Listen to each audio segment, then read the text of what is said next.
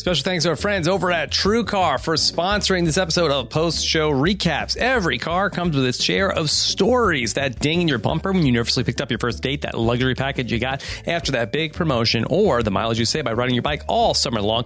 Now, while you can't put a price tag on your stories, now with TrueCar, you can at least find out what your car is worth when it's time to sell it or trade it in. Just go to TrueCar and simply enter your license plate number and watch how your car's details pop up. Then just answer a few questions like navigation and moonroof. They will bump up your car's value. High mileage you already knew it was going to cost you, but now you can find out how much it's going to ding your wallet so you can plan ahead. And once you're finished, you'll get a true cash offer sent in minutes, which you could take to a local certified dealer so you could cash out or trade in. So when you're ready to experience a better way to sell or trade in your car, check out TrueCar today. True cash offer not available in all areas.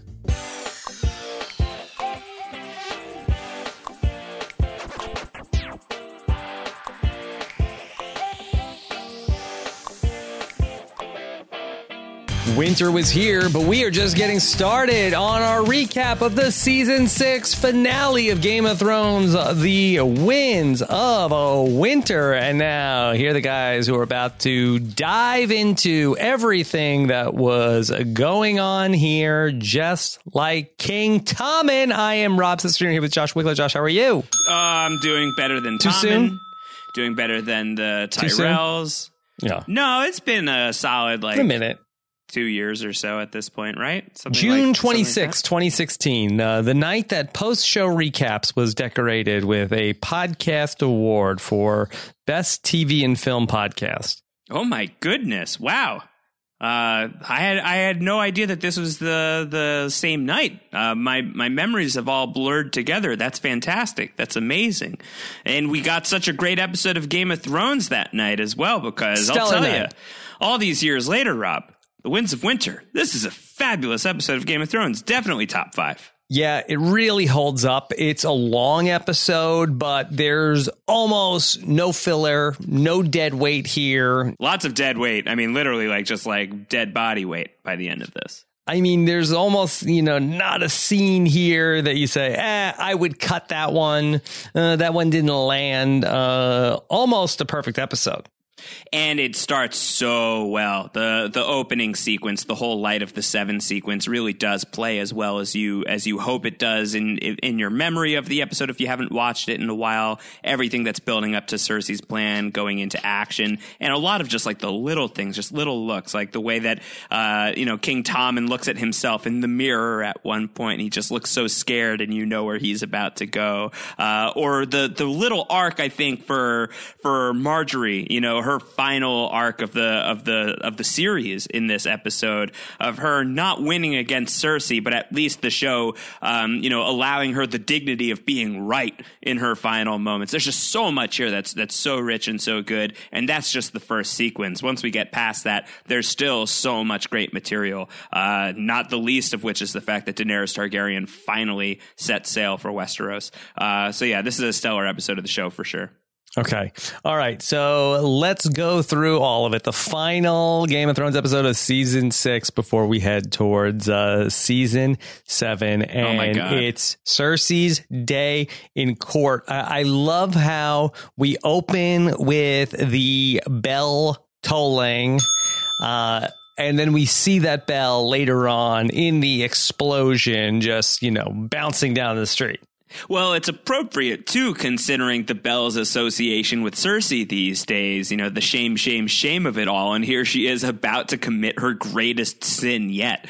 So to have the Bell in such prominent fashion as an audio and visual cue of her madness that's about to rain down upon all of her enemies is a really spectacular writing choice.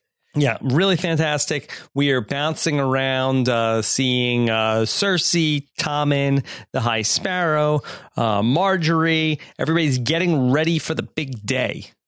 Yeah, and we're hearing piano for the first time in Game of Thrones history in Ramin Djawadi's score. This is a new layer of the score that is making its way in here. This piece of music that he wrote for this episode, I think it's pretty clearly his favorite piece that he's written for Game of Thrones. I think outside of the main theme of Game of Thrones and potentially the Reigns of Castamere, I think that this is probably the most iconic piece of music to come out of the drama. And it's really just it's making everything so haunting, and it's so chilling. And certainly on retrospect, you know what's coming. But I think that even in the moment of watching the episode play out, I think that it really helps build that feeling of just a real chilling atmosphere, this haunting aura that you know something awful is about to happen. You just don't quite know exactly what it's going to be yet.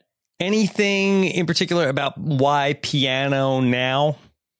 I think it really just helps to underscore the severity of the moment, that things are about to radically shift. You know, this is such a power shift, what happens here, what Cersei does. Cersei wipes out, you know, all of the enemies that she has had from the past several seasons in one fell swoop. I mean, Daenerys is still out there. She hasn't met her yet. Sansa's in the north. She's really far out of reach. Tyrion is who knows where as far as Cersei is concerned. But the most pressing foes of the day, you know, since the beginning of season 5 through this point, and with Marjorie certainly going back a little bit earlier, here they are all just roasted alive for Cersei to enjoy, as she is going to be able to clear the decks to seize the thing that she has wanted for so long, which is absolute power. And I think that the piano really helps to differentiate this as an incredibly monumental, distinct moment in the history of not just Westeros, but Game of Thrones as a franchise. I think that this is a massive turning point for where we are barreling towards in the final stretch of the show. Obviously, all eyes are on the White Walkers of it all, and wondering how that's going to resolve as all of the human forces on the board are mostly rallying together. But it's easy to forget that, like, Cersei didn't say yes to that pact by the end of season 7. She still has an eye on betraying Jon Snow and Daenerys Targaryen, and I think she's going to be a major spoiler in the final season of the show. So I think having something that is just so distinctive here, something that's going to be so memorable, with the tickling of the keys of the piano, I think is really tickling out our interest for where this show is going to be moving forward. Okay, how do you want to go through this montage? I mean, it really begins with, you know, Cersei is getting ready. She's getting dressed. In the moment, you think that she's getting ready for her day in court because you see so many other people are getting ready as well. Tommen is getting dressed. Marjorie is getting dressed. The High Sparrow is getting dressed. People are going to start showing up to the Sept of Baelor. And Cersei's not going to show up. Cersei's not going to go. So why is she getting dressed? No show recaps. Why is she getting all dressed up in like her fanciest gear?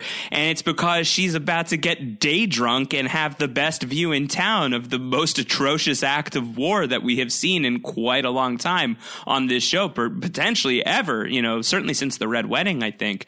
So it's just great as we are really surveying everybody. And the montage really kind of takes a turn once we are finally in the Sept of Baelor. The music chills out a little bit. They start getting into the trial of Loras and everything. And Loras is going to be the guy who's really pretty quickly like, there doesn't need to be a trial. I'm done. You've had me rotting away for so long that I'm really ready to just sign on for anything that you need me to sign on for. You know, the Loras thing is interesting. So what was the plan here? Was Loras being genuine that, hey, I really am going to turn over a new leaf? Was he just telling them whatever they wanted to hear so that he could just get out and then still potentially live his life how he wanted to, beyond what the High Sparrow was knowing what he was doing? I think at the very least, Marjorie didn't expect that he was going to have a big cross carved into his forehead. That seems to really That seemed like a surprise to her. It seems like a shock for everybody. But I mean, he says it to Marjorie earlier in the season. I believe it was earlier in the season where he's like, I will say anything. Please, can we just be done with this? I can't be in here anymore. I'm ready to move on. And I think that Marjorie's plan here, at the very least, is to get Loras clear, get Loras out of there.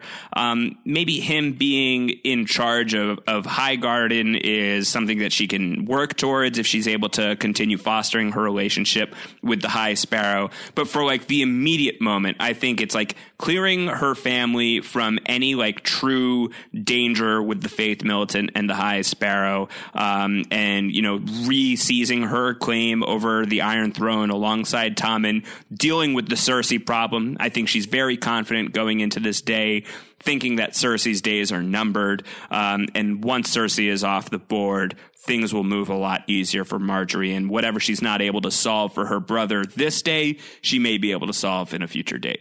We also see Maester Pycelle in the mix here. Maester Pycelle with a woman of the night here in his quarters. He gets intercepted by some of the little birds. Yeah, the little birds are up to no good. Looming all episode large. long, really.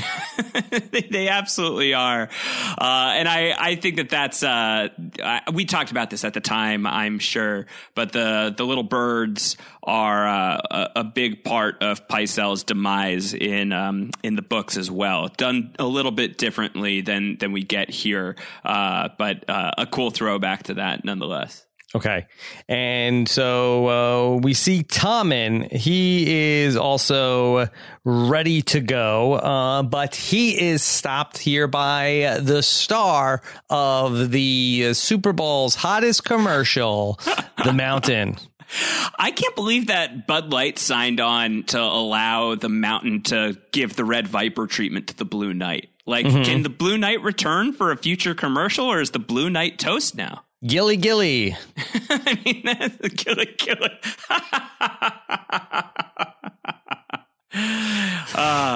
Nothing further, Your Honor. The Bud Light of the Seven. No trial necessary.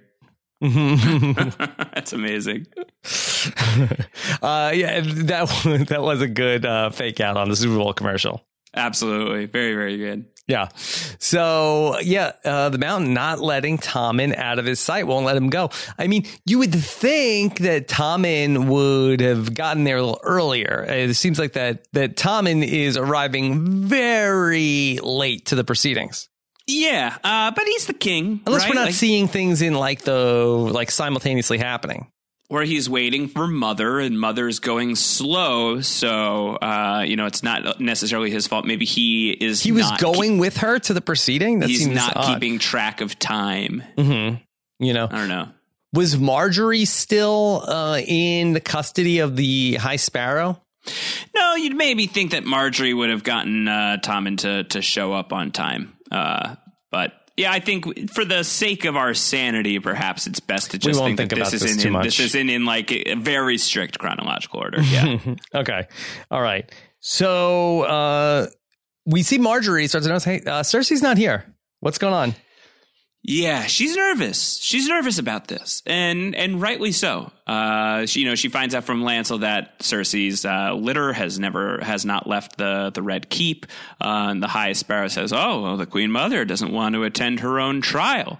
And at the outset of this, it seems like the High Sparrow is very confident that that was a stupid move on Cersei's part, so she's just going to get carried here against her will, and that's just going to look very bad for her trial. But this is why I'm ultimately satisfied with the way that Marjorie's story ends. I think that we have made Breaking Bad comparisons in the past. I don't want to go too deep into spoilers on a different show, but there's a very famous rivalry on Breaking Bad that I think that the Cersei and Marjorie rivalry kind of draws some easy comparisons toward, where it's, these two really smart, shrewd strategists in the Game of Thrones are competing against each other. They're competing at a level where only one of them will be able to walk away. And at the very least, in the case of the Cersei and Marjorie battle, Marjorie is able to deduce before anybody else, okay, something really awful is happening here and we're falling into a trap. And it's not her fault that the trap can't be unsprung. She just could not anticipate the level of cruelty to Cersei here, and beyond that, she has no physical power over the Faith Militant and the stubbornness of the High Sparrow. But she's at least given the opportunity on the show to express that. Like, she has figured out that there is a reason Cersei is not here. She has the great line where she talks about Cersei understands the consequences of her not being here, but she's not here anyway, which means Cersei does not intend to suffer those consequences. Mm-hmm. And I think that they really honor Marjorie's... Good deduction. Yeah, they honor her intelligence in this final scene. She's really a great anchoring point in this really spectacular sequence, and I really like the way that they write her out here. Mm-hmm. Also, she is not happy. It seems like that the High Sparrow has been a little extra in terms of what they talked about for Loras in terms of she feels like you mutilated him. It's like, well, what do you mean? I just gave him like a cool new like tattoo. Mm-hmm. Well, we got don't something like that. Against our symbol? Like, what are you trying to tell me? Yeah. Okay. We see Pycelle meet up with Qyburn. Yes, he meets up with Qyburn, like simultaneously to all of this. This is really where like the little birds are starting to come into focus, where Pycelle is going to go and he's going to meet with Maester Qyburn, and he's going to be destroyed by a flock of little birds, while Lancel Lannister simultaneously is chasing a little boy, one of the spies, down the tunnels underneath the Sept of Baelor. But to focus on the final scene of Grand Maester Pycelle, he's going to show up. He's going to be confronted by Qyburn, and Pycelle, who's always been very dismissive of Qyburn, has always really talked down to Qyburn or about Qyburn whenever he's not around. He really does not like this guy. Qyburn, in his own way here, is really trying to be like, I'm sorry about this. Like, this is not my preferred move, but we have to execute you. We have to usher in a new era. We need to take out the old, and I'm really sorry. You don't deserve to die this way. And I guess you could read it as this is Qyburn like torturing Pycelle one last time, like coming up with like a real great comeuppance against this guy who's been so rude to him. But I kind of read it as like in his own twisted imagination, like he does like genuinely feel bad about what he's about to do to Pycelle, and that just like speaks so poorly of Maester Qyburn, like that he is just like such a little psychopath, a twisted little individual, that for him like this expression of remorse is like enough to like kind of absolve him here. Either way, this is the last stand of Grand Maester Pycelle, and the show does not allow us to hear one last fart, but you can imagine that it's there. Yeah, he did not have a great exit where seems like that he was not giving the woman in his quarters the money she had earned. So right. Hard to feel too bad for Pycelle. It's really violent. I'd forgotten just like how absolutely vicious his death is, where like he's just getting stabby by so many knives, and the camera really lingers on his face as he's just like gargling up the blood. They really don't let him off easily on the show. He doesn't get off easy. We never find out with Pycelle what his deal was. Just like generally what his he was all about. I always go back to that scene from the first season where he's able to leap out of bed, and where it sort of implies that he is, he has something to hide and he's not who he says he is. But we never get that. We never get that answer. Yeah, I think it's just like he prefers to be underestimated. He probably has better access to information if everybody thinks he's just kind of a senile fool. Sure, but we never get the payoff to that, No, not really. Not really. I think that, I don't know. In terms of all the mysteries that are on the board on Game of Thrones. It's almost like that one scene is like not canon where, Yeah. Because everything else really would, he's like only presented as like this doddering fool the rest of the series, except for that one scene. Well, I think it plays into the characterization of Pycelle as very opportunistic and really all about self-preservation. And even though he seems like a really fierce Lannister loyalist for a while, and it seems like Cersei kind of pushes him away across the arc of seasons 4 and more so in 5, I would say, in 6, that Pycelle really stops his closeness to Cersei. I think that even then, like his closeness to Cersei was always about him just assuming that the Lannisters would always be in power. And then he's able to kind of shift focus once it's clear that Cersei is not going to be the winning ticket, at least in his mind. So I think that the flexibility, like the virility of Pycelle that he keeps hidden from everybody else, I think that sort of helps to enforce that narrative of he's just another one of these phonies in King's Landing, just one of these people who is not what he appears to be, is not who he says he is hiding secrets. Not that there are any kind of like major secrets that are going to have impact on the grander scheme of Game of Thrones, but I think it helps reinforce the idea that the people that you're encountering at the capital of this kingdom, that they're all vipers in some way, shape, or form. They don't all have to be red. Okay, so peace out, Pycelle. And we see Lancel as he's continuing to chase one of these birds, and he's going to also get an injury. He gets shanked as well. Mm-hmm. His is more of just like a done in one, enough to drop him and to get him into a really weakened state, but not enough to kill him outright. The wildfire is going to have to do the rest of the job. Mm-hmm. Now, this is a dangerous game that they play here with Lancel, right? Oh, yeah. I mean, because yes. Lancel gets within maybe 5 seconds away from being able to, thwart this whole thing. This kid really almost bungles the job. I really hope that he's demerited at least one suite for the way that this goes. Right. I mean, if Lancel is able to get over there, and I don't know how you necessarily disarm this bomb, or if there were other things like it's like, okay, this was just to mess with Lancel, and there's really another candle that's, a minute later is going to go off. They have other ways of detonating all this. But I mean, that they leave him in this tunnel, and how do they know how fast he can crawl? They don't. But man, it gives us a great opportunity to hear some sweet organ music coming in, as Lancel's own organs are probably at least slightly injured. It's just good television. I think to pull on it too much is to undo a beautiful moment. Heard but that before. Yeah, I know. Knock. Oh God, no! Get him out of here! Talking about undoing a beautiful moment. Sorry. That being said, so Lancel's going to start to work his way down the hallway. Meanwhile, Marjorie, that the alarm bells are really going off for her. She's like, we got to get out of here. That's it. We got to get this place is doomed.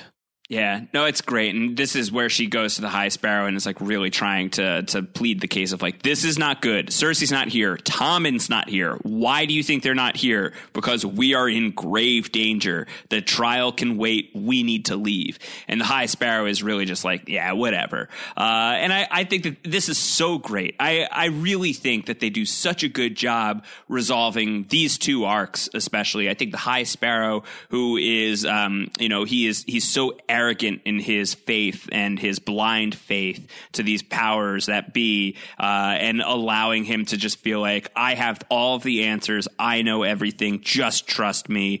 And Marjorie finally letting the act wear off for a moment, where the long play that she's going for here also matters less than the trial. The trial and the gambit that she's been pulling here with the High Sparrow. Those are things that can be resolved at a future date. It's not going to matter much if they're all about to be executed, which she is, seriously beginning to suspect is about to happen. And of course she's right.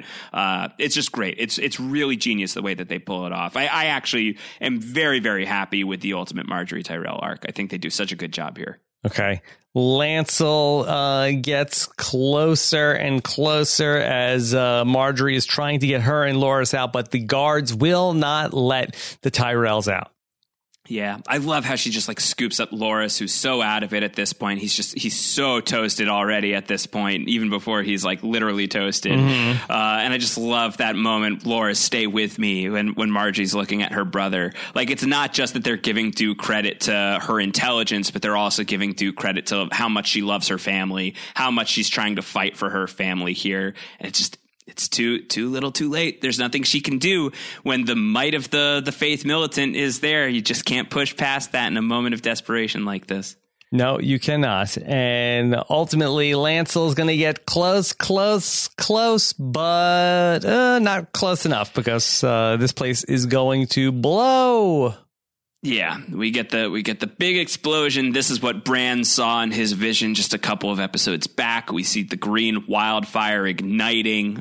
We hear the trembling of something coming to the Sept of Baelor. We're inside the Sept, and we have the perspective of Margaery, who now knows something is happening, and the High Sparrow especially, who it's really dawning upon him like, wait, what's going on?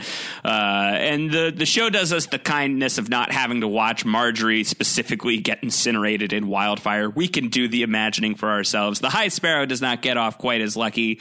We do get to see him go up in green flames. The whole Sept gets destroyed. It's flattened like a pancake. The bell is flung into the middle of the city. It squashes some poor guy before his remains are charred by wildfire. And all the while, Cersei is just watching from a distance, and just the look on Lena Headey's face as she plays this part, really amazing as she just like chugs some wine and just watches the fireworks. Yeah, great reaction from Cersei to all of this. This is her great moment of triumph, right? Like this is the most triumphant Cersei Lannister we have ever seen. She's pleased. She does not even flinch. She's not even like, haha, good one. No. Like, let me drink my wine here and let me savor this. Yeah. Like, it's just like, it doesn't matter how many like innocent lives were lost in the process. So many people have just been killed, all to kill just a precious few. I think in her mind, are there any innocent lives? Probably just like the commoners, but I think that she doesn't speak or think too highly of them anymore after the whole walk of shame. In her mind, I feel like that they're going to pay also. I think that's part of this where, if all those people are going to die too, good. Yeah, I think so. Or at the very least, like the great show of power, I think, is really all that she needs, as she's planning what's going to happen next. I mean, we're never really going to have a clear answer of what she thought was going to happen next. I mean, she doesn't imagine that Tommen is going to throw himself to his death in a couple of minutes. So you got to imagine that she thinks that she's just going to still be like kind of whispering in her son's ear as he's the king. So you never really know exactly what she thought was going to happen next. But I think that given that she's going to end up on the throne, that this is a move that she is happy to have under her belt, that she'll be able to lean into this as like, okay, well, now they know not to F with me. Okay. So Cersei goes from this. She ends up leaving to attend to other business. We see the Mountain walk away from Tommen, leave him unattended. He's got another job to do, the Mountain. We need him for something else. Yeah, Cersei may have wanted to time this one out a little bit better. I think that Cersei's first order of business probably ought to have been like going immediately to Tommen and being like, yo, what happened? That's crazy. Oh, my God. Right. Because at the very least, maybe he's just going to go run into the burning building. Right. But at the very least, he's going to be like very upset over what just happened. You would imagine that it's going to be hard not to notice that the Sept of Baelor was just destroyed. So you would think that maybe she wants to be there to pick up her son when he falls emotionally, but right. Not quite. So do you feel like that Tommen knows instantly that his mother is behind this?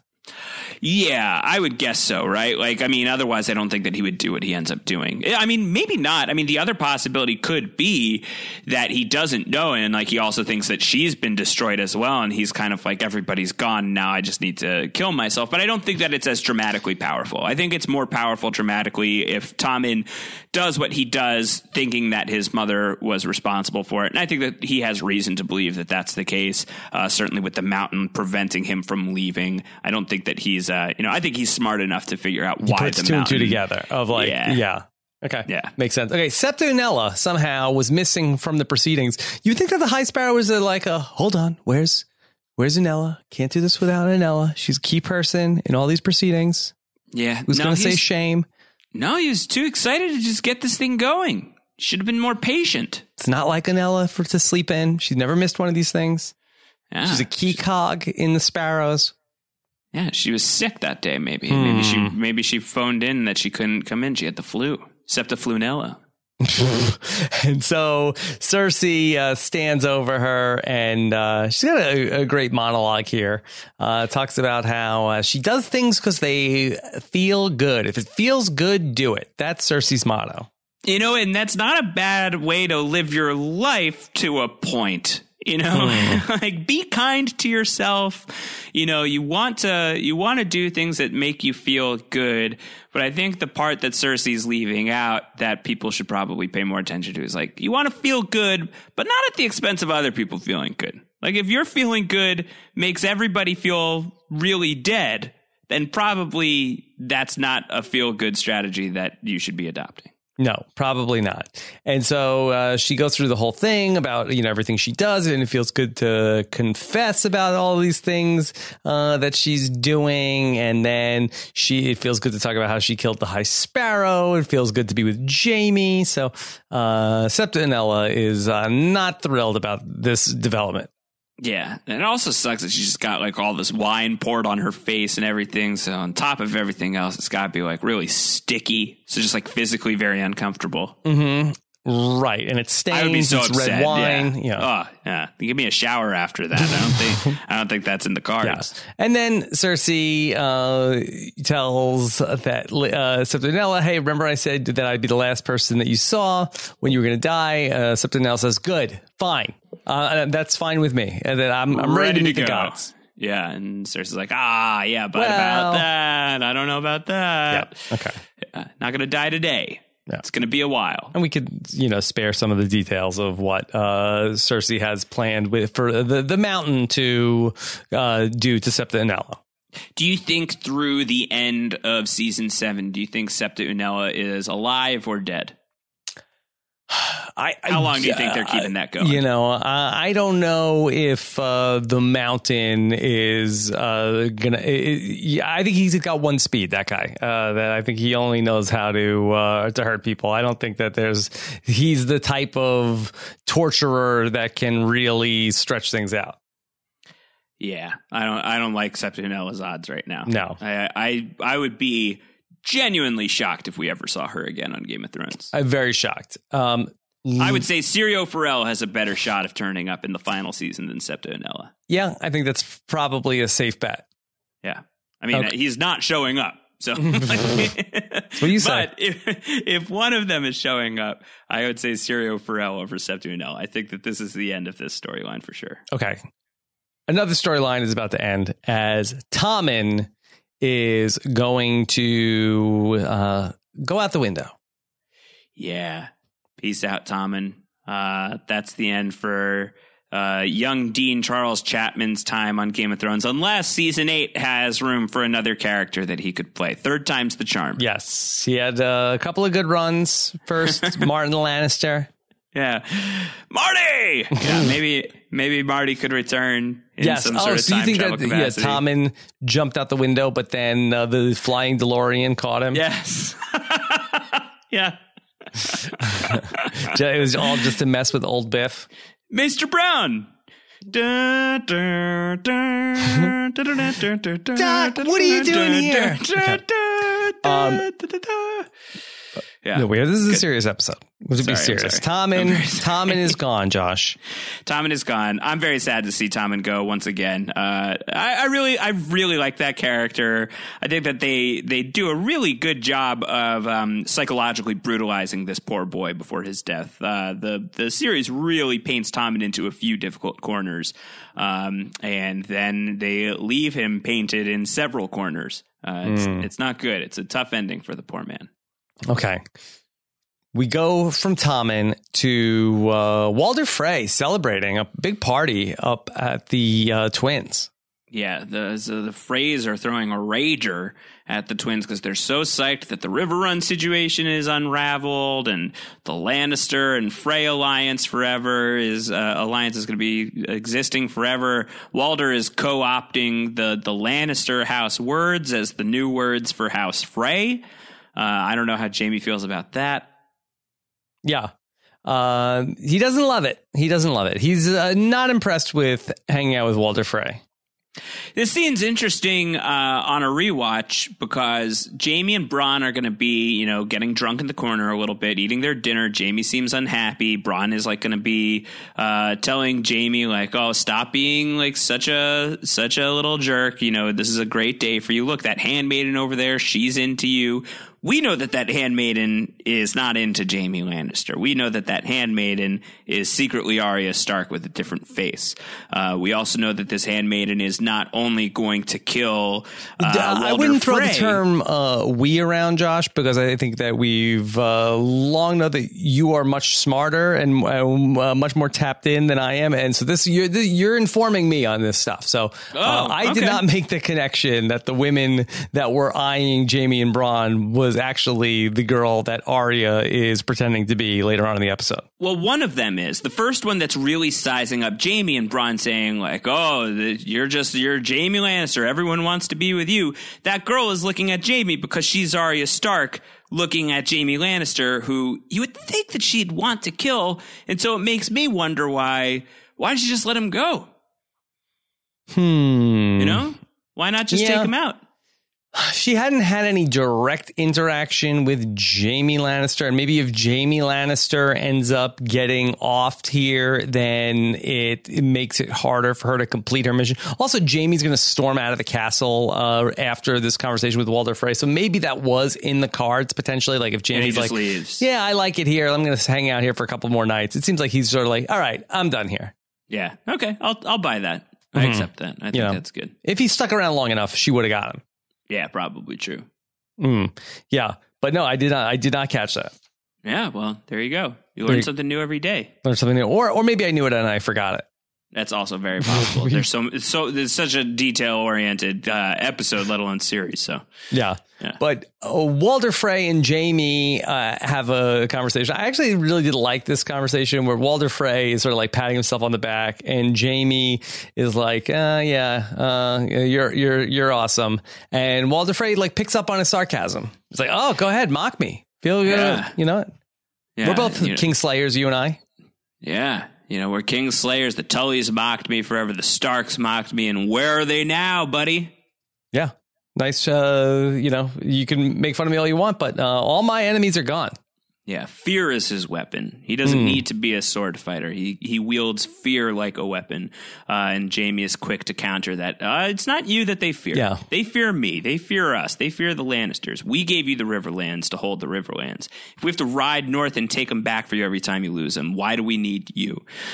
So he leaves Walder Frey in the wind there with that real decisive argument of the Lannisters over the Freys every day of the week. Okay.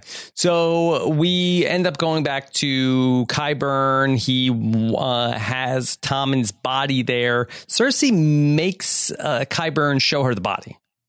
She wants to see. I think at this point she's pretty... It's hard to know exactly where she is at this point because I think it takes somebody to you have to have really gone pretty far off the deep end to have like just so casually done what she had done earlier in the day. That the sort of stone-facedness that she exhibits here, and not in the grayscale sense, over her son, like I think really solidifies just how far gone she is at this point. But I think also like when you think back to the evolution of Cersei losing her children and the reactions that she conveyed over the course of the 3 different deaths. Like with Joffrey, she has him in her arms as he's dying, and she is obviously a wreck on the day of the Purple Wedding. She's very, very sad losing her daughter when she sees her daughter, and she's talking to Jaime about thinking about what's going to happen to her body now. And here she is confronted with the 3rd and final loss, and she's kind of just like, put him on the fire, Just he should be with everybody else. His ashes should just be with the other ashes. Mm-hmm. Stone cold. Yeah, he should be with his grandfather. That's it. It's crazy. Mm-hmm. Cersei's just like all the way in at this point. It's terrifying stuff. This is a terrifying person to consider, considering she really hasn't changed much since this moment in the 7 episodes we still have yet to talk about, with the final 6 episodes also still on the board. That Cersei, the Cersei that we see in this episode, if anything, is just like thinking about being worse than she's been at this point. So this is a horrifying Once character. you've broken bad, Josh. You know, she's gone full Heisenberg. It's very scary. I won. You know? All right. So Sam and Gilly are here in the episode. And, you know, look, we've had a lot of exciting stuff happen so far. But we're going to see the Citadel for the first time. That's cool, right? Like, that's fun. It's fine. Yeah. You know, we're going to see the White Ravens and stuff. Like, that's nice. And so Sam and Gilly, they've reached Old Town, and they're going to show up. And Sam, I have an appointment. They were the Maesters were expecting me. Yeah, and it's what's the exact phrasing? Since this is a regular, the Maester who's like the clerk at the at the Citadel is going to say. And your name is. And you are. I'm sorry, all of the Maesters are busy right now. Could you take a seat? Yeah, but he lets Sam and Gilly into the library at least, so they can go and they can read some books while they wait. I mean, this has to be at the very least the coolest waiting room in all of Westeros. Yes, cool library, lots of things from the credits. Only Sam can go in though. Yeah. Yes, Gilly can wait outside. She can't read anyway, and the baby could cry. You got to stay quiet in the library. She can read. She's learned how to read, right? Like, she's going to get that sweet Rhaegar Targaryen intel. I think she eventually learns that. She's just starting to learn how to read. She's starting. This would be a great place to learn more, though. Yeah. Okay. So Jon at Winterfell, that he's going to check in with Melisandre. Yeah, he's kind of walking around the hall, and he's like, "Oh, Melisandre, it's so crazy that I'm the man in charge here. I used to sit in the nosebleeds, and now I'm going to be at the head of the table. It's so could weird. Be worse. Could be worse. At least you had a feast. At least you got to be to live here." Davos storms in. Hard to imagine that this is the first time that Davos and Melisandre were able to have a chat. Who knows how far removed from Battle of the Bastards we are. Davos was in the thick of the fight at the time, too. But he barges in like, "I've been looking for you everywhere." Well, he's probably on a very long walk, relieving himself where no one could hear him as he was getting ready to go into battle. That's only before a battle. This is a battle. This is a battle. Okay. And he throws the stag statuette at Melisandre and says, well, he doesn't say anything. That Jon says, "What's that?" And then I was like, tell him what it is. Yeah, and Melisandre's like, "Ooh, busted. I'm in trouble." Should she have been like, I don't know what this is. I have no idea. What is that? It's a toy. I don't play with toys. I'm an adult. I'm a 500-year-old adult. Yeah, she just kind of owns it pretty quickly. She's like, I burned the Princess Shireen at the stake. She said, but I only did it because the Lord of Light told me to. Right. So not that big of a deal. It's a big deal for Davos. It's a big deal for Davos. It's going to be a big deal for Jon Snow as well, considering he's got that, what are they called? A moral compass, I think. Yes. Is the phrase. Because she's like, well, no. We had to do it. Things were dire, and her father and mother, they knew we had to do it. And Davos was like, for what? What did that do? Nothing happened. They all died. They all died.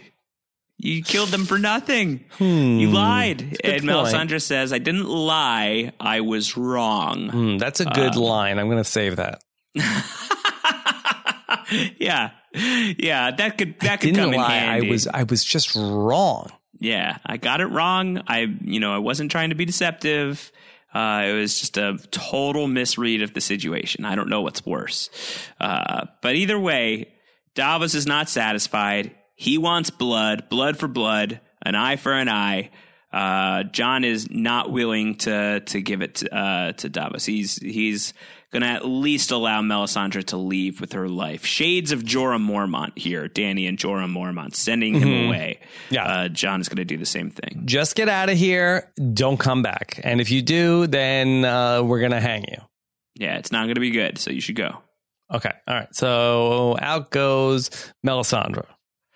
Yeah, and, to date, we have not seen Melisandre and Davos in the same room together. Again, Melisandre is at least partly responsible for Daenerys and Jon Snow hanging out.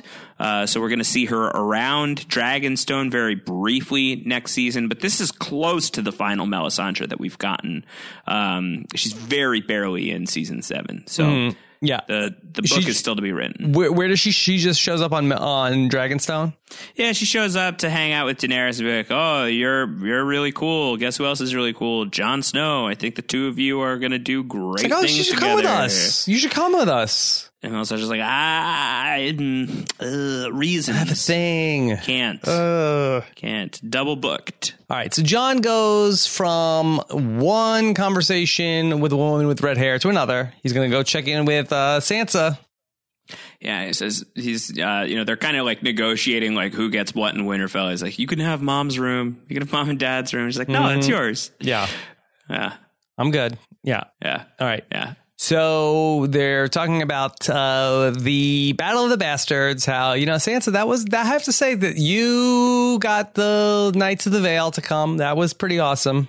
That was good. That was pretty good. Mm-hmm. She's like, well, I should have told you. It made no reason, no sense for me to not tell you, but I guess it all worked out.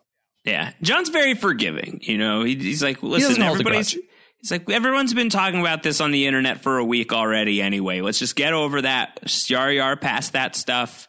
We just need to trust each other. We can't fight a war amongst ourselves. We have too many enemies now. So the two of them are back on the same page at this point. Yes.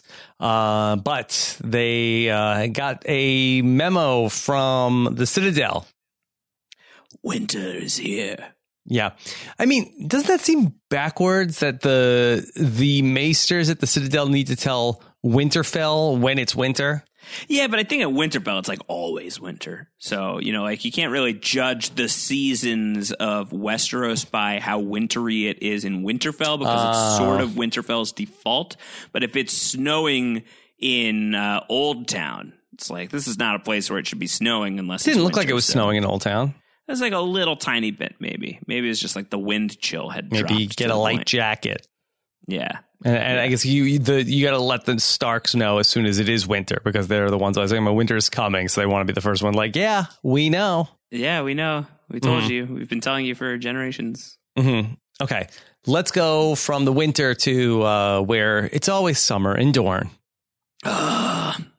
Mercifully, it's a very quick scene in Dorne, and it's got some Lady Olenna in it and a tiny bit of Varys. So how bad can it be? This has to be a top scene in Dorne. Yeah, maybe the best Dorne scene. It's a low bar. It's a low bar, and so Bara. Yeah, so we see the Sand Snakes and Alleria Sand talking with Lady Olenna, and what they want is the same thing: vengeance and justice. Vengeance and justice. Justice. Brother. Varys shows up from the shadows and goes, Fire and Blood, a book by George R.R. Martin that should not be out if The Winds of Winter is not out yet. Right.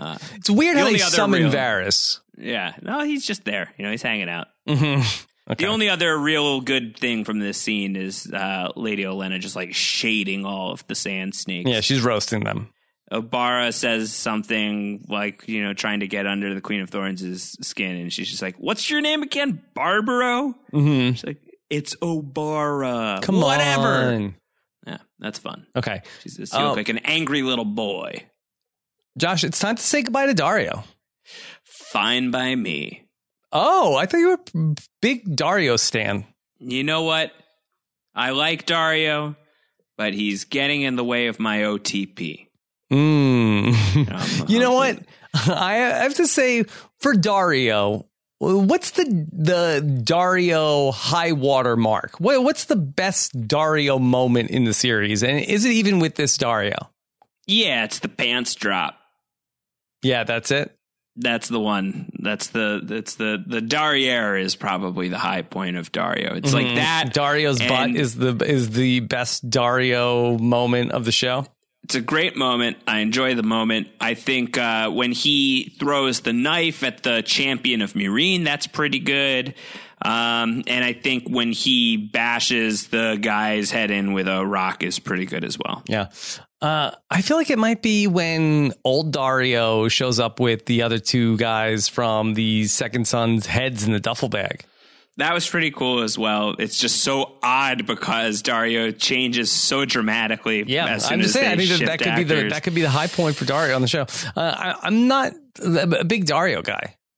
Yeah, well, I think it's because they had to recast him, and so it's hard to ever feel like really settled with Dario. It's just so unusual. It's like there's so many characters from the books that they didn't bring in the first place that they feel the need to recast Dario altogether rather than like find some way to fill the Dario void with a different character. You know what I mean? If like the guy's not going to come back, you know, say Dario died off screen and here's Mario and he's the second in command. I'm gonna save the princess. It's me, Mario Naharis. You know, that would be great. That would be fine. You know, the plumber saves the day. Sure. Okay. So Dario is getting pumped up. It's all happening. We're going to do this. And so she's like, yeah, you're not coming. You'll stay here. Yeah, you'll stay here. Yeah, sorry. You and the Second Sons, you gotta hang tight. You gotta make sure that everything stays nice and peaceful here in Meereen. And Dario is bummed about this. He's like, I love you. How am I ever going to follow up being in love with a queen? This is terrible. Woe is me. And but Danny, I want to be in the invasion. No. You stay in Meereen. Yeah. Aww. Yeah. I don't know why Dario just became Lucille Ball, but I'm fine with it. It's fine. Yeah. It's fine. He can't go. He can't be in the show. Yeah. You're staying behind. You got to go to Hill House. Mm-hmm. Yeah. So you work on it. And he's like, well, I could be like your concubine. Yeah. No. Yeah. I like that from Dario, though, at the very least. It's like, I'm totally fine to be your hot booty call. Like, I don't need to be anything else. Like, I don't have any ego. I'm not going to get jealous. You can be with whoever you need to be with. I just really want to hang out. Mm-hmm. So, yeah, I get that. That's great. But I never told you this, and you're really forcing my hand here. It's your breath. Mm-hmm. Dario tries to say, oh, the dwarf told you to do this. Yeah, he's very clever. Can't argue with the logic. I am not of use to you over there. Mm-hmm. And he's like from a strategic standpoint, he's like, damn it, I get it. It's so annoying, but I get it. Yeah, he takes it well. He does. Okay. He does. I do like that exchange where he's like, who comes after you? Who can ever follow Daenerys Stormborn, the mother of dragons? And Dany says, a great number of women, I imagine. Yes. And we're going to rename Slaver's Bay Bay of Dragons. Yeah, and it's a great name considering some people consider Daenerys the Bay of Dragons. How about that? Yeah. Okay. All right. Farewell, Dario. And that's it. That's a wrap on Dario. I would say Dario is likelier to appear in the final season than Syrio But not by much. But not by a ton. Not by a ton. Okay. Not by a ton. All right. And then we see Tyrion and Daenerys talking about this. Tyrion's like the, best friend in the romantic comedy here. Yeah, and like if you take Peter Dinklage's word at it, he's feeling like always a bridesmaid, never a bride about it. Peter Dinklage has talked about how he thinks that Tyrion is in love with Daenerys, and I wonder if that's going to manifest in the final season at all. I think it's something that at the very least watch out for in their interactions together. And I think in this scene, like the way that he talks to her, he does like there is a little bit of that quality of how he himself is kind of drawn to her. Mm-hmm. Yeah. So the fact that he is falling for her, does that up the chances that he's related to her too? Probably, right? Mm-hmm. Yeah, Okay. I think so. But it's great. I love this this moment where Tyrion says, like, how crazy is it that this is happening? It's actually happening. We're leaving. Hey, you've only been waiting for this for 2 seasons, Tyrion. Yeah, I mean, yeah, Tyrion, it is crazy. Welcome to the party, dude. Mm-hmm. And so, yeah, you got your ships, you got dragons, your armies, everything you wanted. Yeah, you've got it all. It's all about to happen. He's still not consoling her. Daenerys is still upset because she's not thrilled that she had to dump Daario. She gets it, and she feels like she'll probably be fine. She's not happy. She felt very impatient to get on with it with Daario, and so she's like very like self-critical. Yeah, but it seems like that she's like bummed out. Like, yeah, I just dumped him, and I don't even care. Right, I don't feel exactly, anything. Exactly. I think that's just kind of where she's at with all of this, where she's just like, I don't know. It's like when depression's a weird thing, man. Like you can be in a really successful position and things are really going well for your career, but you just still like feel kind of empty. And that's sort of what's happening with Dany here. She's like, I untied the Meereenese knot. I just made an alliance with the Greyjoys and I got a whole bunch of ships. I'm finally going into Westeros and I feel nothing. It's very relatable, honestly. Mm-hmm. All right. That's it. That's all I've got. Are you planning an invasion? Thinking about it. Yeah. Dany has a present for Tyrion that she has a pin to make him the Hand of the Queen. Wow. HOTQ. They are going steady. She has pinned Tyrion, and he's very touched by the gesture. He is now the Hand of the Queen, and he kneels, and it's great. I mean, redemption for Tyrion at this point in his mind. I'm sure he feels like he is on that path of like, I finally have some purpose again. And it's nice to see Tyrion in this mode after what a low he was in at the start of season 5. And I think that his work in season 6 a little stronger than we had given him credit for on the distance that we had from the airing of season 6. I still think that there's probably like the Casterly Rock plan is a big whiff, but maybe we should be a little kinder in our estimation of Tyrion. Hey, maybe we'll see something when we watch it and see maybe it wasn't as bad as we thought. Yeah, we're getting close, so we'll find out. Okay. All right.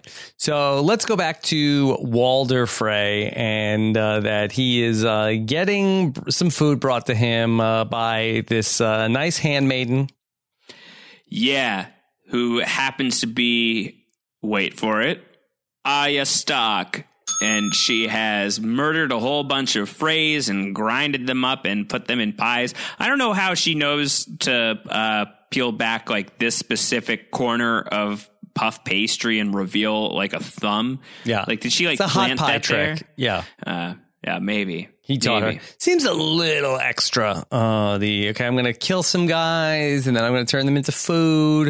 And then I'm going to serve them. Because I like, does Walder Frey even eat a bite of what she's serving, or that he's already been eating it and she brings him more? No, maybe it's that she is, getting other Freys to eat each other, so there's some pleasure there. But yeah, you would think that at the very least she would allow Walder to eat some Frey pie before she kills him. This is another Easter egg from the books where there's the great character Wyman Manderly, who is very briefly in this episode, but not in any kind of memorable way. Really, really fun character in the book, and it's speculated that he, who is pretending to be in league with the Freys, or at least like lightly aligned with the Freys, ends up just like murdering a bunch of them and turning them into pies. So they gave that to Arya here. It doesn't really hold up especially well under scrutiny, I don't think. Like either like how did she physically do this, or if you want to just accept that Arya we'll just go with it. We'll just like go if with you but if you accept that she could physically do it, then at the very least, like, this is a real indictment of where Arya is psychologically. Like, this is a very messed up thing to be doing to other human beings. Yeah. Like, maybe disgusting. is it possible that, that she killed them and then just stuck a finger in a pie and that the whole pie is not Frey? You know what? I hope that's correct, just for the sake of like our continued peace with Arya Stark. But I have a feeling that there's a lot more Frey in those pieces of pie. Mm-hmm. Okay. So she peels that back and she says, hey, my name is Arya Stark. And the last thing you're going to see is a Stark smiling down on you as you die. What? Yeah. Strigoi. Strigoi. It's the end of Abraham Satrakian, a.k.a. Walder Frey. Yeah. He is finally toasted, but it is not the end of David Bradley's time on Game of Thrones. So one more run. Although the whole Frey pie thing is still less gross than anything that ever happened on the Strain. Oh, God. I'm still thinking about when the Rockstars thing happened. Oh, God. It was awful. Strigoi. Get me out of here. All right. Sansa and Littlefinger are going to have a moment. They are. She's going to be in the Godswood. Just really quickly, just to go back to the Arya thing real fast.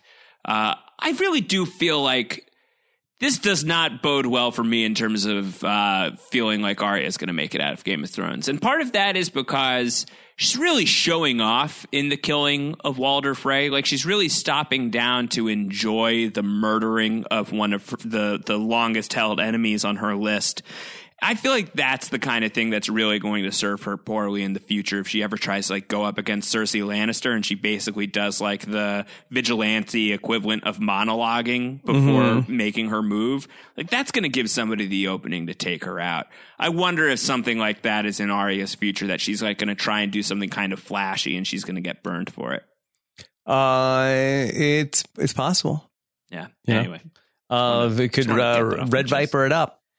Yeah, that never works out for people. And just because she's Arya Stark, is it going to always work out for Arya as it does here? Or is she going to really come to regret that? That's a real cautionary tale, as you say, the Red Viper one. So, scared. Okay. Anyway, okay. So Sansa and Littlefinger, they're talking. All right. Sansa and Littlefinger are going to talk about, I was watching Bohemian Rhapsody the other day with my wife. She's like, who is that guy? I was like, it's Littlefinger.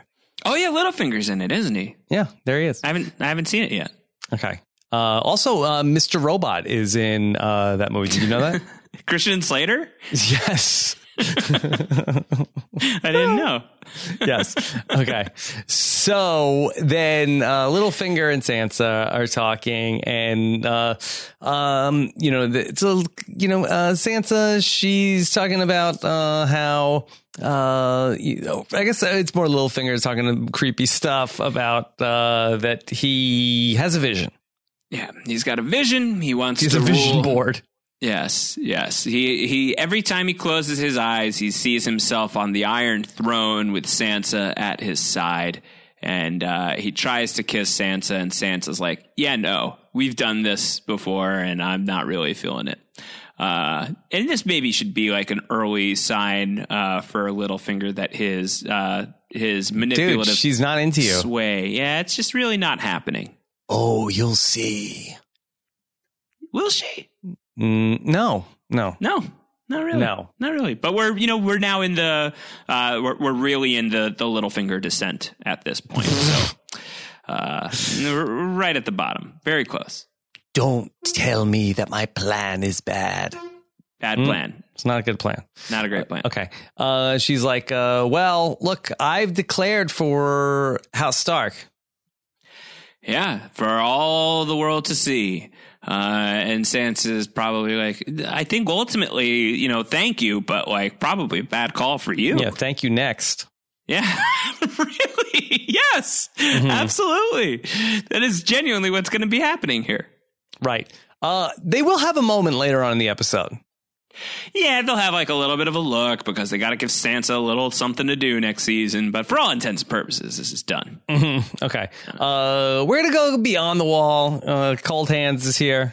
Yeah, Benjen's Benjen is here. I was here for a minute. Now I got to go away again. Just had to, tick that line off for the people who really needed the Benjen is Cold Hands thing. So yeah. Okay, bye. Bye. Yeah. Okay, so he's still in the battle, but Bran needs to log into the Treaternet really quick. Yes, he's going to plug in. He's the Three-Eyed Raven now. He needs to finish processing everything that the original Three-Eyed Raven was trying to, hook him up with. And Mira wonders if he's ready for this, and Bran says, I got to be ready. I'm the Three-Eyed Raven. Yeah. Why now? Why log into the Treachernet now? Like, why not? Like, okay, well, you know what? We're almost at Castle Black. Let's, you know, there's going to be other weirwood trees on the other side. Let's just get past the wall. You know, guys are still chasing us. Right. Presumably. Yeah. Well, it's like, well, it is the season finale. Yeah, that's what I was going to say. It's like, it's the season finale. He was left with like a real cliffhanger when he was downloading all the intel before. He just wants to finish the episode, you know? Yeah. It's like you're at the end of your commute and you know that like you probably don't quite have enough time to finish watching what it is you're watching without missing your stop. So you get off your bus or your train or whatever, and you just like you pull up a little bit to like a corner of the station. You're like, I'm just gonna finish watching this right here before I go home because I really want to see what happens, and that's what he wants with the Tower of Joy. All right, so it was a cliffhanger. He needs to see what's going to happen. Yeah, so resolution. Let's go back to the Tower of Joy. Doodaloo, doodaloo, doodaloo, doodaloo. Marty! So he goes back to the Tower of Joy. He screams at his dad. His dad turns around. I'll enjoy being in that tower. I know you will. Almond always enjoyed that joke, by the way. This is just a great one. Really great. So he goes up and he follows his dad, and his dad goes into the room, and Lyanna is there, and we all know what's happening here. This is the fulfillment of decades of fan theories about what happened at the Tower of Joy. It is the confirmation of the worst kept secret in Game of Thrones lore, that Lyanna Stark is Jon Snow's mother. Yes. And so that we see the baby, very well-behaved baby. Yeah, really great baby. Jon Snow, he was a chill kid from the jump. Yeah. Lyanna tells Ned, I've missed you, big brother. Something you've never said. Never, literally. Yeah. So she's not doing good. She's in some would say a bed of blood. Yeah, it's bad. She's not doing well. She's clearly going to die. Ned is frantic. He's like, can we call a maester? And there's nothing a maester can do. Lyanna is on her way out. She understands this. And she is going to make Ned promise to protect her child. Promise me, Ned, promise me. And this was these were the haunting words that followed Ned Stark through his adulthood, through his final days on Earth, or Planetos, if you prefer. Yes, thank you. Yes, and it's all very emotional, and the music is soaring underneath the moment, and the camera goes to the baby's face, and it's zooming in on the baby's face, and then we cut to Winterfell, and the camera is zooming out of Jon Snow's face, and millions of Game of Thrones fans across the world, their minds are melting in this moment. Yes, and Jon Snow is that baby. He's the baby with the power. Yes. Okay. So we have a big meeting, and these meetings could go either way on Game of Thrones, and so people are shouting out. Is that Jan Royce saying we're not gonna work with wildlings? Yeah, we don't know. We don't feel good about this wildling thing. We keep hearing terrible stuff about wildlings. Why are we talking about wildlings right now? Yeah, and then the wildlings are like, we hear that the Knights of the Vale are stupid. That's definitely what they say. Word for word. Oh, yeah? Jan Royce? Yeah. And so there is one voice in the room that is calling for unity, and that is Lyanna Mormont, who is so awesome, so great. Oh, she's great. She's great. I love her. You refused the call. You swore allegiance to House Stark, and in their hour of need, you refused the call. You've been screening House Stark's calls and hitting ignore. But I've been listening in with the FaceTime hack, and I've been Team Stark all the way through. Yeah, she's a real firebrand, fresh young voice, in the North that's just cutting through all of the politics. That she's a fresh voice that everybody can get behind. Sure. Absolutely. Absolutely. Yeah. She's really, she's got a lot of bold ideas. People say she's too out there. Yeah, Lyanna Mormont's Twitter game. You don't want to come after her on social media and Instagram. She's Instagram. You don't want to underestimate her. She'll cut you down. Mm-hmm. Yeah, and so she's like, "Hey, look, that Ned Stark's blood runs through his veins. Look, I was 4 when he died, Ned Stark, but I hear he's awesome, so that's good enough for me." Yeah. So she's going to back Jon Snow, and everybody is going to get on team Jon Snow pretty quickly here. Again, the aforementioned Wyman Manderley is going to be showing up here in a very lame version of the character from the book. He's going to pledge his allegiance to Jon Snow, calling him the White Wolf, which is a cool branding, I think, for Jon. Mm-hmm. Yeah. House Glover is going to be on board. Yeah, I love the way that Lord Glover just gives like the big uproarious "The King in the North." It's been a while since we've had like a really good Mm-hmm. full-throated "King in the North" chant, so this is a satisfying moment for sure. And nobody's like, "We're doing this again? We're doing it again?" Just want to make clear. This is not a drill. This is not a drill. Yeah. We're doing the whole King in the North thing again. Everyone's thrilled to do it. They're like, man, it's been so long, and the show's so great when we're shouting "King in the North." So let's just do it for like the rest of the episode here. What could go wrong? Nothing. Yeah, Definitely nothing. Sansa and Littlefinger have like a little luck. Like you believe this? Like they're passing you over. Yep, you're right. Good for you. You should have listened to me. And Sansa's like, I'll entertain it for 7 episodes. I'll allow it. I'll think about it. Okay. Meanwhile, Jaime is approaching King's Landing and sees some not good stuff. Yeah, we're in the final movement of the episode now. It's, basically an extended montage where we're kind of taking stock of where the 3 leaders are heading into the final or the penultimate season, rather, of Game of Thrones. There's the King in the North declaration. Then we cut to King's Landing where Jaime shows up and he sees the coronation of Cersei Lannister. He gets to watch his sister become queen and is having to play catch up on all of the horrible things that must have happened to build to this moment. Mm-hmm.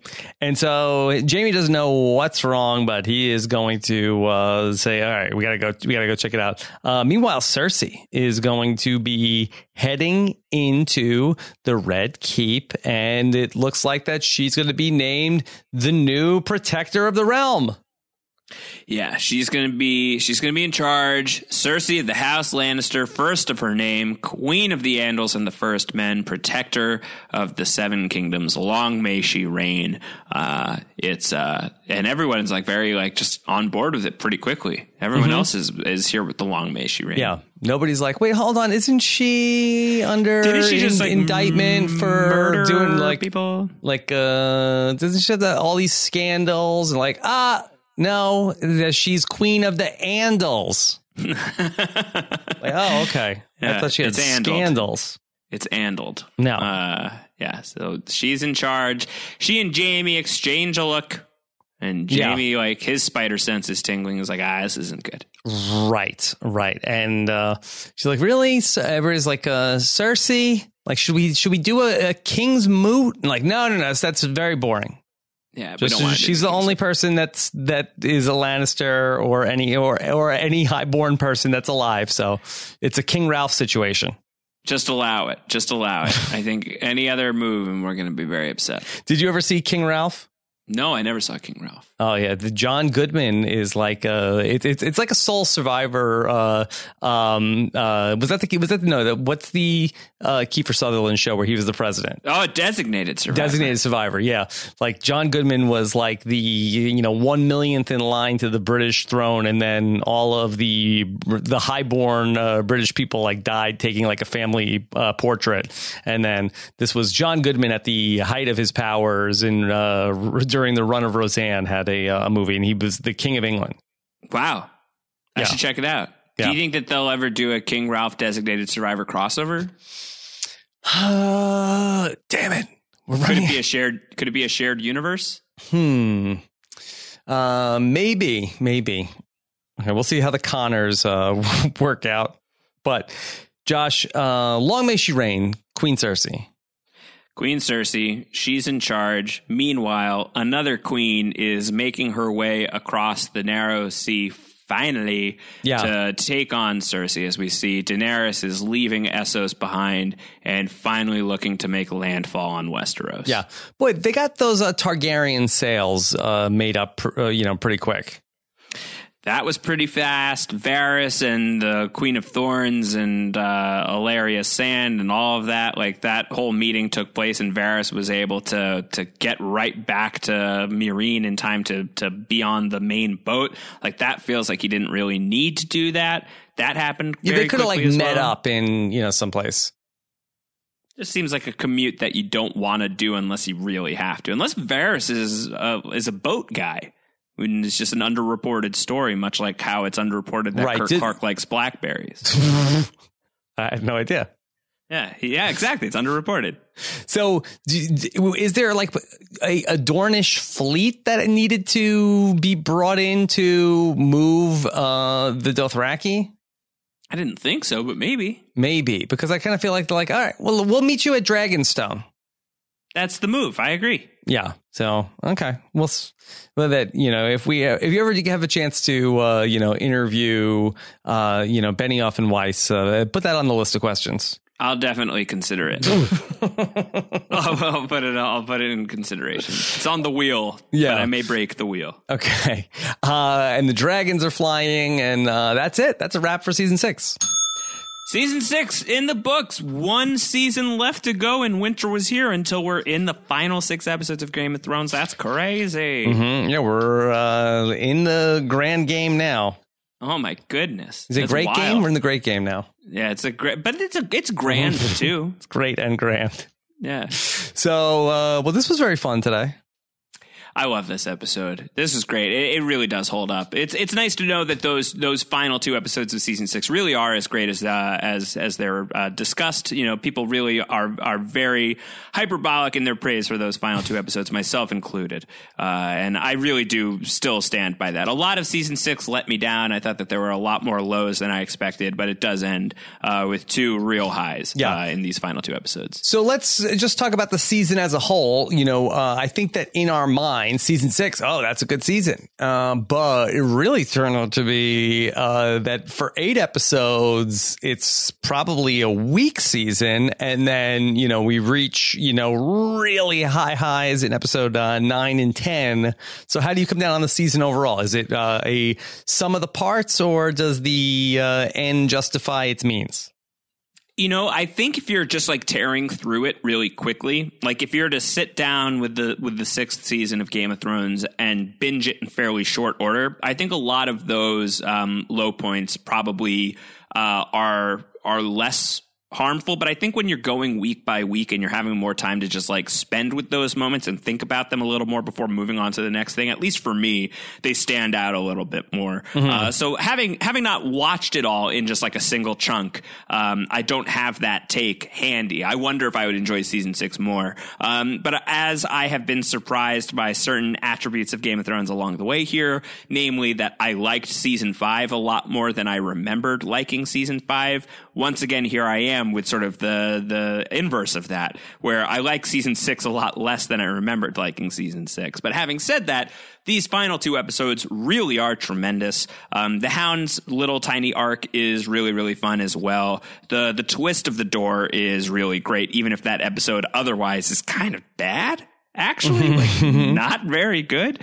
And it goes to where you stand on, as you've put it, like, do you rank an episode based on like its big lights out moment, if it has like a real blockbuster moment that you remember, or is an episode, only as good as its worst scene? I'm not entirely sure where I fall on that. But I think that season 6 for me, which I would have thought of very highly in terms of the late stage Game of Thrones, I'm thinking a little less highly, leaving it, other than the fact that the final 2 episodes really are just about as good as Game of Thrones ever gets. Yeah. I think that when you go back and watch a season of television, or, you binge a season, I do think that the ending means a lot. So I think it's probably better to have it this way, where you have some low points along the way, but finish strong, as opposed to where, you had high points along the way, but then, finish on sort of like a down or forgettable note. So I think that ideally, you'd love to be strong the whole way through. But if you have to pick, this is is not a bad way to go. So I'm very excited to get into the penultimate season of Game of Thrones. Have not rewatched any of season 7 since season 7 went off the air. Like, I haven't really even revisited scenes from season 7.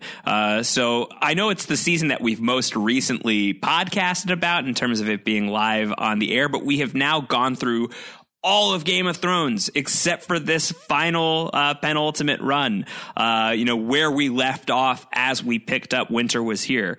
So this is an exciting moment, and it's exciting for that reason, but it's also exciting in that it's really signaling that here we are. Like, we're really right up against it. Like, this is really the final push towards the final stretch of Game of Thrones. This show is about to end. We've got 7 episodes to talk about before we're talking about brand new episodes of TV in the real time of the recording of this. I think we've got 9 weeks to go until the final season premieres. This is an exciting time to be a Game of Thrones fan. For whatever reason, I didn't expect to be quite as amped up as I'm feeling heading into this last little run. But this is exciting. This is a very exciting moment for us. This is a culmination right now. How do you compare sort of like the pre-final season hype to where you were going into the final episodes of Lost? Oh, good question. I mean, it's similar, like a little less passionate probably, because Lost was my baby. Lost was my baby Jon Snow. So I was really, really emotionally attached to Lost in a way that I've never quite gotten with Game of Thrones. But I think as far as like a modern television event, it's a very good parallel where I think everybody walked into that final season of Lost being like, all right, can they do it? Can they tie this thing together? And your mileage may vary on whether or not they were able to. But I think it's a similar story here with Game of Thrones, where it's like, okay, here we go. Only 6 episodes left to tell this whole story, and who's going to be on the Iron Throne, and is there going to be an Iron Throne? And millions of people are on the edges of their seats wanting to know the answer. And thankfully, we don't have to start really answering the questions for a few more weeks yet. I'm not like quite ready to process the fact that Game of Thrones is about to be over, but I'm very excited to get into the process of like getting right to that moment and relitigating everything from season 7. I think is going to be a good time. And I also think it's going to be easier for Game of Thrones to stick the landing, pun intended, of these final episodes, because one, you presume that, if whatever George R.R. Martin's and that he had in mind, it's sort of like they know where they're getting to. And there's really that they don't have to scientifically try to explain any of these mysteries or phenomenon. Right. Just, there was magic. It was magic. And then it's just really like, big battles and, killing people. And I think that, you could have a satisfying ending, even if it's not necessarily a happy one. Yeah, I think with Game of Thrones, just to compare it again to Lost, I think you're exactly right, where I think a lot of like the hype going into the final season is, can they answer all of these big picture questions? What was the island? Right. Right. And with Game of Thrones, it's a lot more character driven in terms of like the way that the story has been presented. I think ultimately for Lost, that was the case as well. But I think for Game of Thrones, like in their cards up universe, it's really never been about like unraveling like a bigger picture mystery. There may be something where like we get a completely different spin on the White Walkers that we were never even considering. That could be very cool. If they go there, hopefully it wouldn't be midichlorian level of reveal. But I think that really what you're looking for in the final season of Game of Thrones is who lives, who dies, the people who live, where do they end up, the people who die, how do they die? And I think, just as long as the answers to those questions are true to the characters and the circumstances, I think it'll be an easier landing than some of these other shows that have had harder times bringing things in for their final run. But ending a huge show like this is a difficult task for just about everybody. I mean, even when you think about like the greatest shows of all time, most of them, not all of them, but many of them really are looked at as like having kind of like icky final seasons, at least like a little bit thorny. So you got to wonder if Game of Thrones is going to be able to escape that, or if they're going to be able to get off a little cleaner. All right. Josh Wigler, a pleasure covering all of this today with you and all of season 6 as we move into season 7. Can you give the listeners a little tease of the stuff that you're doing on THR right now to get pumped for the final season?